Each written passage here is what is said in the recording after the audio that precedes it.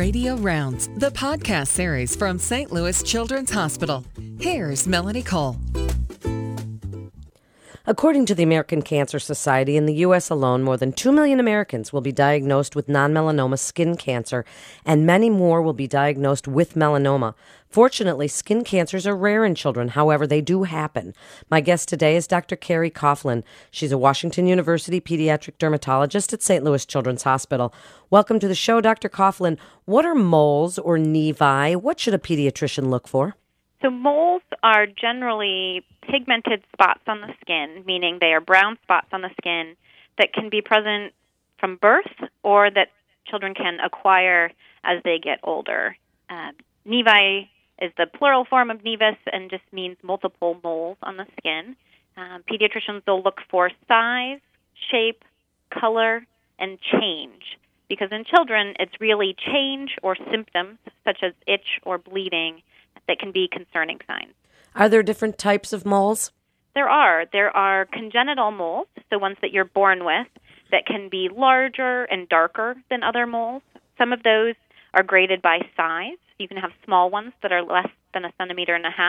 You can have medium-sized ones, large, and giant congenital nevi, meaning ones that are larger than 40 centimeters. They can also have satellites, so small brown spots that are scattered over the skin that are also considered congenital nevi. And then there are regular acquired nevi that people develop over time, sometimes spurred by sunlight and sometimes in people's genetics. What is the relation between nevi and melanoma? Some melanomas form from moles, and they can be from acquired moles or from congenital moles. And then other melanomas appear de novo, meaning arise from normal skin.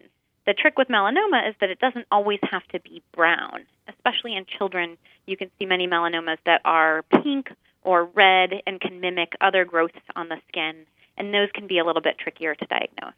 So what are some of the signs and symptoms of melanoma, and give pediatricians a working lesson on how to perform a thorough skin examination?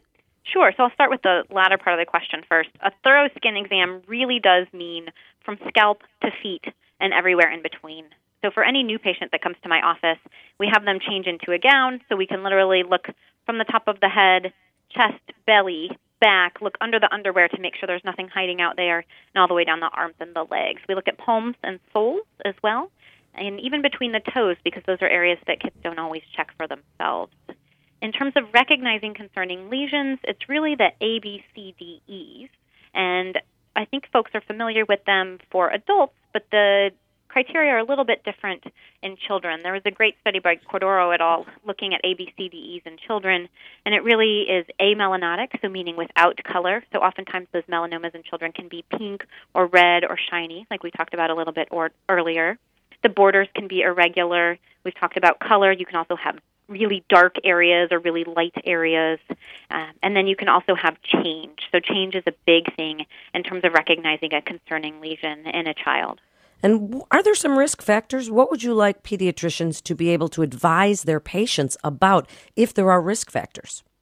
There are definitely risk factors. So we know that UV exposure, so sunlight, is definitely a risk factor in terms of developing atypical moles or melanoma.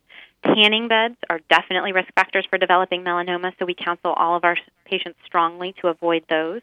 And then genetics can be a risk factor. So people who are fair skin, light hair, or have melanoma in a first-degree relative or family history of even there are some melanoma syndromes, so familial atypical mole and melanoma syndrome, where you can get a family history and figure out if somebody seems like they might have that. So if there's pancreatic cancer, brain cancer, and melanoma in a family, you're going to be suspicious that they might have one of those syndromes and do some genetic testing to help then risk stratify people. When should a pediatrician refer to a specialist? I always say it's nice to have things on the skin because you can see them, and if you're worried about it, you may as well send them on over because I can see it as well. But a few things are more concerning. So if you have a bump that you think is a pyogenic granuloma or benign vascular growth that pops up in a child who it's not just present at birth, but grows and then stays the same size, doesn't quite look right to you, you don't think it's a hemangioma, but you don't quite know what it is, that's the sort of spot that could be a melanoma in a child that would be pretty suspicious. Of course, most of those in children are going to be pyogenic granulomas or angiomas, benign blood vessel things, but that's where sometimes melanomas can hide out, and that's why we send all of those to pathology when we do biopsy. Or somebody who has a mole that they are really noticing changing, is particularly itchy or has bled, because moles should not be itchy and they should not bleed.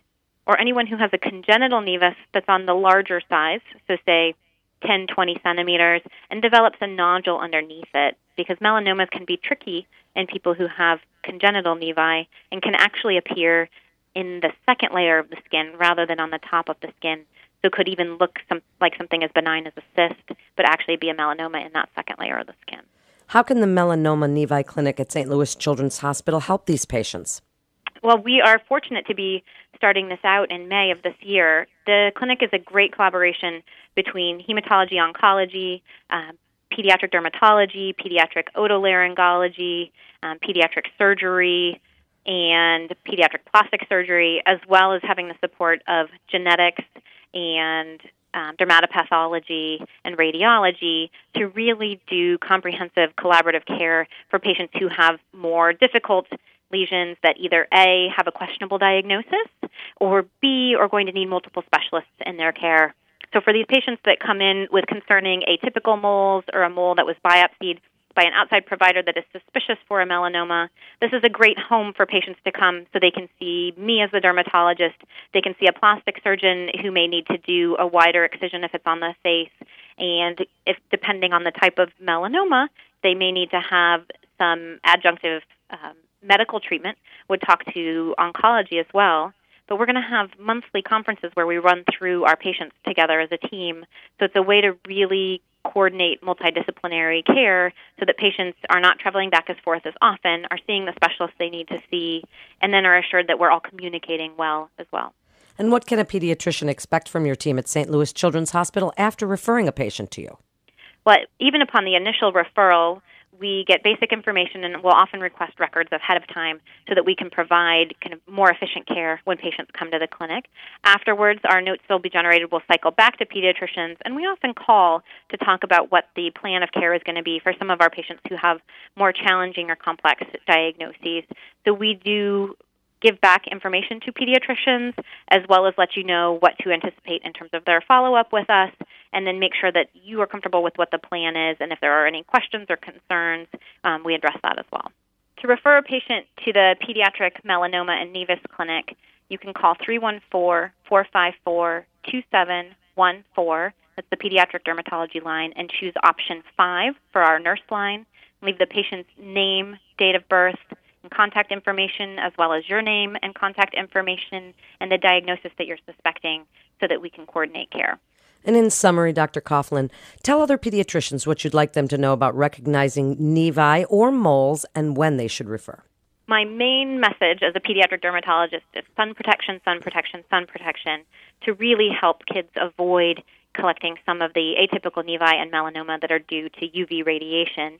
Otherwise, I recommend feeling free to send over anyone who has larger, giant congenital melanocytic nevi, concerning spots on the skin, family history of melanoma or atypical nevi, or really the spots that you look at as a pediatrician and in your gut you think this is not quite right. Those are the ones that we want to see, and we help triage in terms of who else within children's they should see on the same day to help make their visit more worthwhile.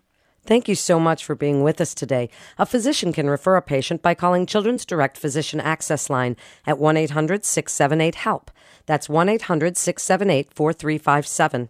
You're listening to Radio Rounds with St. Louis Children's Hospital. For more information on resources available at St. Louis Children's Hospital, you can go to stlouischildrens.org. That's stlouischildrens.org. This is Melanie Cole. Thanks so much for listening.